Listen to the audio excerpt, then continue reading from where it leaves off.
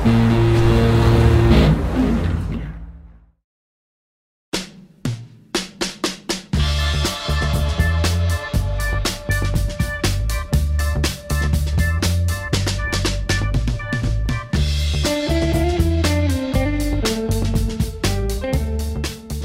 Mushroom, this is some of my best work. I'm music and culture journalist Jane Rocker. We invite artists and creators to nominate some of their best work, tell the story of how it came about and how it's influenced their career. In this episode, I speak to Adelita, best known as the frontwoman of Magic Dirt, a band that started out in the very early 90s in Geelong, Australia. I remember seeing them back when I was a uni student at Deakin.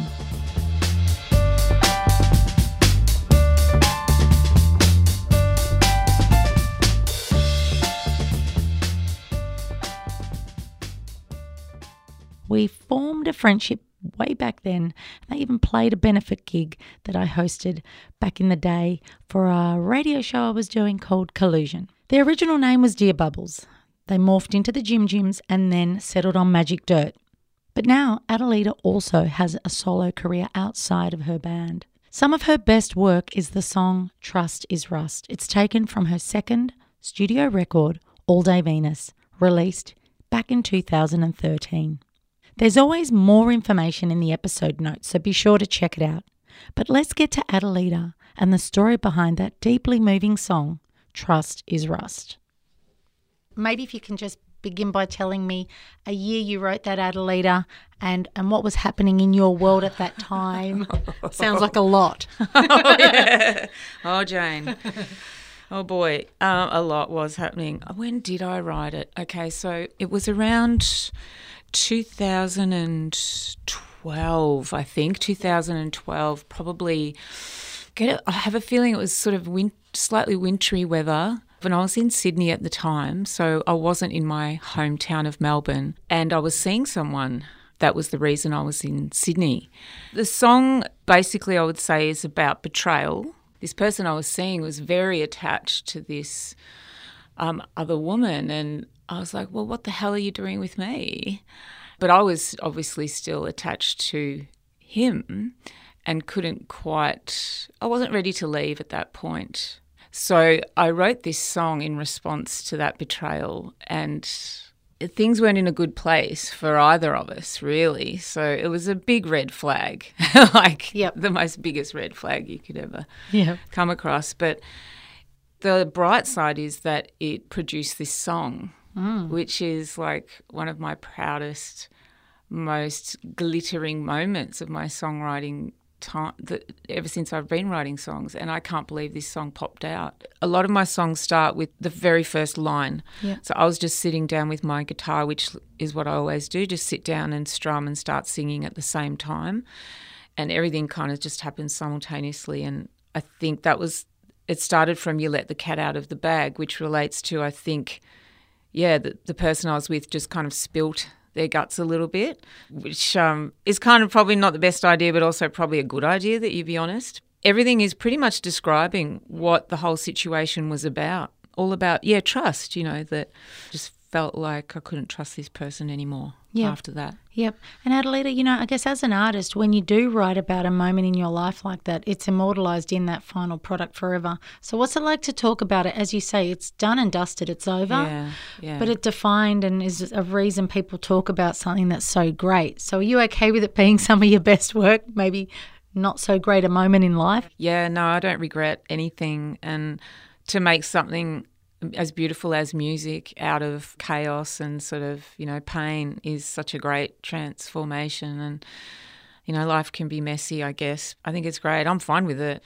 I've grown a lot since then, and, I can look back, and I look back at all my stuff and I'm happy and proud, and, that something good came of it. As a highly sensitive person and sort of, I guess, feeling empathic and picking up on people's vibes, which I'm really good at doing, and I'm a sponge and I take on things, moods, feelings, and I can sort of just feel people before they sort of talk. I just know what's going on a lot of the time.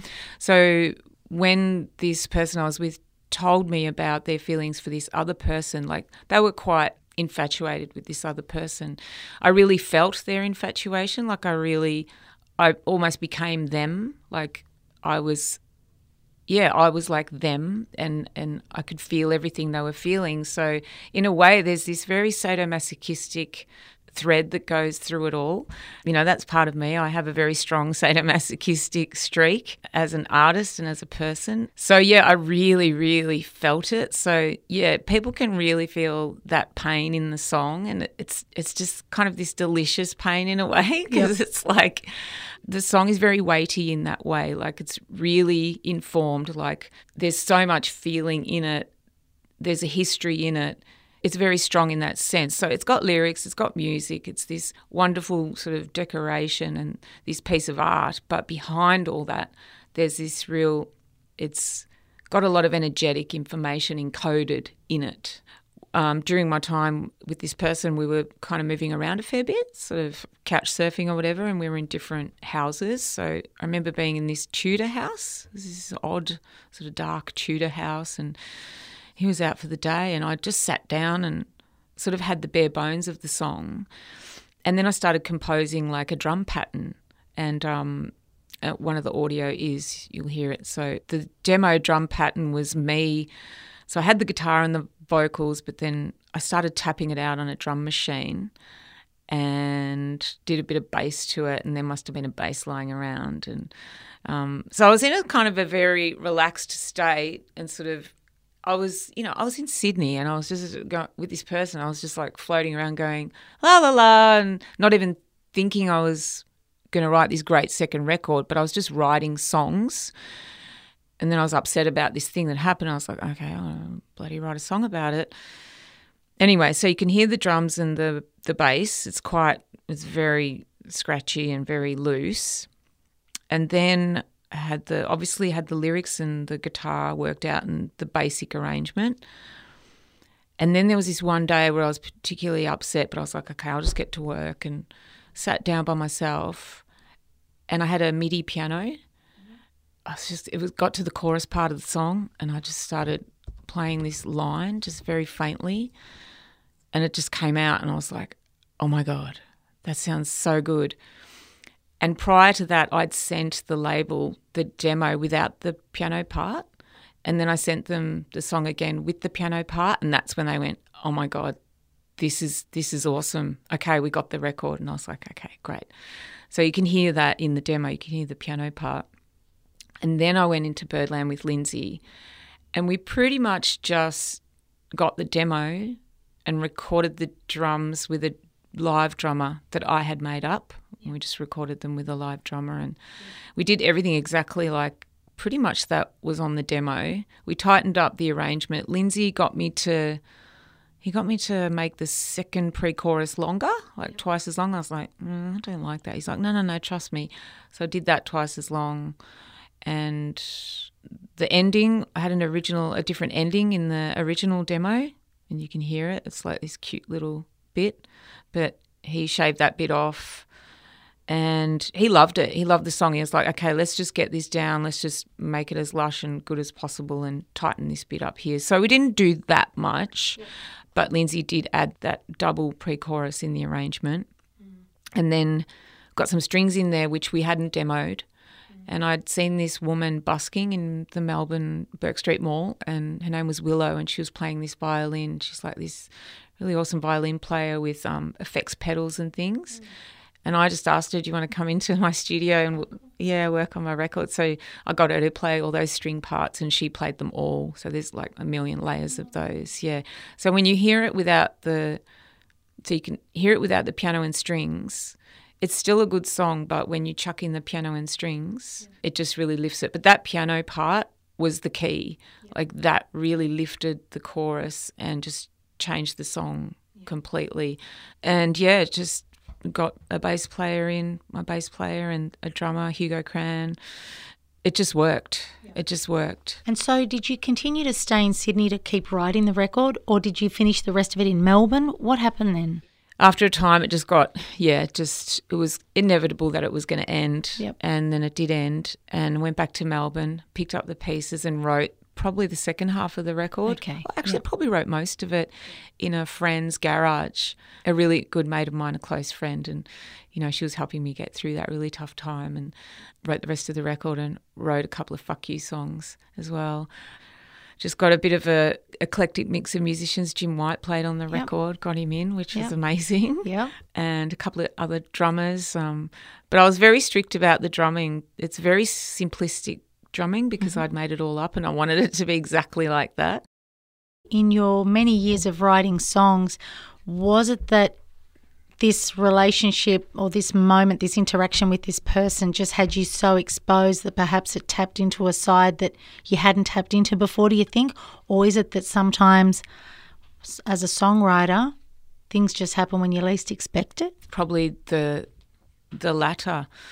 A lot of songs have come really easily for me, like a lot of Magic Dirt songs that were the singles or the hits came pretty easily and came from personal experience. So I've always been writing like that. But I guess with Trust Is Rust, it's one of those songs, and there's not that many of them, but they always end up being the singles or your biggest songs, where I'll try and put this into words. It's so close to the bone and so taps into the mystery of the universe and life, this sort of intangible thing, but it's the truth. Yeah. So, and you just can't get away from that. And there was no editing of any sort. I was just completely in the flow of life and the universe and whatever I wanted to say, whatever the creative voice wanted to say about it. So in that way, it was it was very clear. And it just kind of just came out of me. And so because this podcast is all around some of my best work, so why is it some of your best work? I think because to me it feels like a sophisticated arrangement and just a classic song. Like it feels like it wrote itself. It feels like something I didn't even write. It feels like I'm covering a song.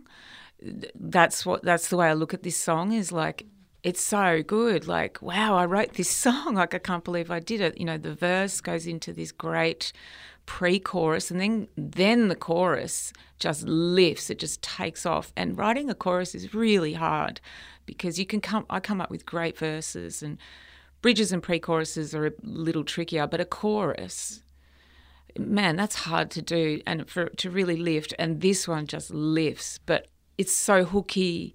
The lyrics, everything, it just works beautifully and just flows. And, yeah, I remember when I first played it to my record label guy and he was just, oh, done, you've got this, this is the song, you've got this record, this is awesome. And it's really hard to please a record label person because, they've just heard so much music and it's really hard to inspire them and get them excited. So I knew I had something. Yep. Yeah. That is so cool.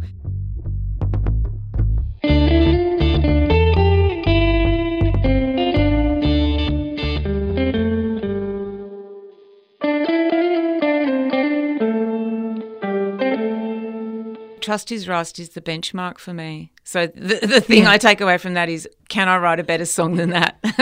That's where I'm at. And I don't know if I can. I think I've kind of peaked there. I hope to still write really good tunes in the future. And I think with the next record, there's a couple of tunes that nudge up against Trust Is Rust, but I don't think it just is what it is. And I just know that Trust Is Rust was pretty much the moment. Can you take us through, do you keep little diaries and write notes? And I mean, it's a great one-liner and you really get a sense of someone's fucked with your feelings here. Yeah, so the one-liner, which one do you mean? Trust Is Rust. Oh, right, there's a lot of good one-liners in there. I've written them down. I thought you meant that very first line. Yeah. Trust Is Rust. Yeah, I don't keep any lyrics or anything that part of a recording. As soon as an album comes out, I delete everything and I rip up all the notes and all the lyrics and all my, scrapbooks, and they're all gone. I just have always been like that, just a snake shedding its skin, and I'm done with that. I feel weighed down if I have things like that around. So the document is the album. There's nothing else. So there'll never be a scrapbook of all my notes and things like that, you know. So they're all gone. Yeah, I just want the shiny end product. Is it a superstition, or where does that desire come from? Why do you do that? Yeah. What does it make you feel? I think when I have things around me that I don't need or want, like it encroaches on my mental space. Like I'm like a minimalist. Like at home, like if the house isn't sort of neat or there's stuff, like I can't concentrate. So if I know there's notes, it's like rubbish to me. It feels like rubbish, and I have to get rid of it. Yep. Yeah, that's it's not. Yeah, it's not. Yeah, it's not a superstition. It's just like things lying around that I'm done with. It's clutter. I'm very black and white like that. I just need it to be gone. When you pursued your solo career versus, you know, playing with Magic Dirt and writing songs as that group, is there a line that separates the two? Did you feel that when you moved into solo writing that there was an Adelita that we hadn't seen? Yeah, definitely. I think Dean and I both sort of simultaneously felt that. My whole life I've been writing songs, and some songs got left by the wayside because they didn't fit in with the Magic Dirt Rock thing, and they just collected, and that was fine. But then Dean had the idea of, oh, well, you know, why don't you try a solo thing? And I was like, oh, really? Yeah, and so he was really encouraging, and when he brought it up, I was like, oh, okay, yeah, that kind of made sense. Like, you know, sure, let's give it a go. And did I read that you did some solo shows? Was it the retreat that you did some of your first shows? You test the waters? Yeah, my first official shows were at the retreat, like a Thursday night. I did a residency there. And I tell you what, I was so nervous. I recall Elvis saying the first time he played live, his knees were shaking, and I can never get that saying out of my head. And I felt like that. My knees were just knocking together. I was so nervous. I was like, so many times I wanted to just stop the show and go, I can't do this, guys. But Dean was there, and it was when Dean was quite, you know, he was quite ill with the cancer that he had, but he came along, and he was in the crowd, and he was really proud. And so I got through those first few shows. Coming back to this notion of some of my best work, how have you evolved as a songwriter yourself, and even as a guitar player? I mean, is it that you need to be doing it all the time? How do you sort of set yourself, like, where do you go next? Yeah, no, I don't think about it. That's how I work. I just don't think about it. Okay. Yeah, and I don't feel like I've actually evolved. I feel like I've always been the same. Like, I just love writing songs. Yep. Yeah, I love creating them. It just feels so amazing, and that great feeling has never gone, like from day one when I was writing songs for Dear Bubbles. Yep. You know, the very 91 first. or 80. Was that the late 80s? It was not 91. No, late. It could have been pre-91. Yeah, because you just had 21. Is it 20 years with Magic Dirt? Yeah. 20 year with 20 years with What a Rock Stars. So that was 2000. So it's been almost 30 years with Magic Dirt. Yeah. Oh, that's right. Because I was there at the Bahong Club. I remember being a uni student. Fuck. Yeah, you've known me for a long time. Long time. Yeah. How crazy. I was thinking of that going, we were just kids. Oh, we were. Just babies. And you're right. And it's funny though, like, and I'm an outsider. I didn't write those songs, but they take you right back to that pure, angry, kind of fun moment though. Does it do that to you as the person that wrote them? Yeah, it does. Yeah. No. Sometimes people will just say weird things to me like, oh, geez, you're so angry on stage. And I'm like, and then that makes me get all insecure. Like, oh, am I too angry? But then when I'm with my peeps and when I'm in my power, I'm like, hang on a minute, this is freaking great. I wrote these awesome songs. We wrote these awesome songs. Right. And it's energy, it's angry energy, or it's fun energy. Like I didn't write just angry songs, but like, this is awesome. I should be really proud. Totally. You know? So like, yeah, I'm so proud, and just, that time was awesome. It was a great time. And when you reflect now and you think, you know, there's different movements, but that was one hell of a one to be part of. I know. Aren't we So lucky? good. I feel blessed. It just set me up for my life. Yeah, same. I know. I'm still... Set us up. I know. This is it. I'm still living off the back of the 90s, mate. It's good. It's a good feeling. Yeah, there's kids out there that love the 90s. Yeah. Like young kids now. Yeah, it's good. It's it great. Takes you right back. I get it. Great. I totally It's do. like there was the 60s, the 70s, 80s, 90s, you know.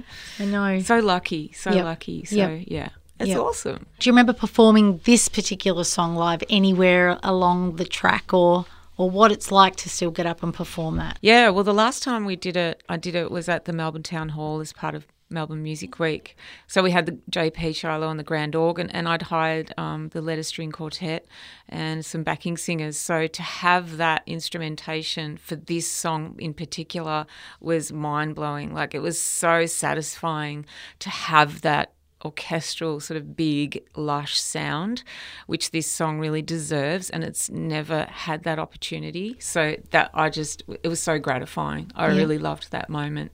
But every time I play this song live, I always get whoo, hoot hoot, like people know it. It's the song they want to hear. Besides Blue Sky is another one that's on the same record that people know really well. This one like makes people cry, like. People always like, we cried in the chorus bit, and I'm like, yeah, I'm sorry, but that's just this song. I play it every solo set I do. It's just one of those songs that it's a real anchor point in the set. And it's like, okay, good, I've got the hit. Great, I can play this song. But I had someone email me too, like another musician friend. She was saying how good this song was, and she's like, oh, it should be a worldwide hit. And I'm like, it was just so nice to hear that. But so, it's just a classic pop, but a real lush. I know. Just dark, but not. I know. It's like that art movement, chiaroscuro, lightness, dark. It's like it's got both. Yeah. It's nice. I know. I can't believe I wrote it. Like, I'm just like, what a great song. Like, it's so good to me. Like, and I would love to see someone else do it, actually. Yeah, that would be pretty amazing. Yeah, no, I'm very, very proud of this one. Very, very proud. Beautiful.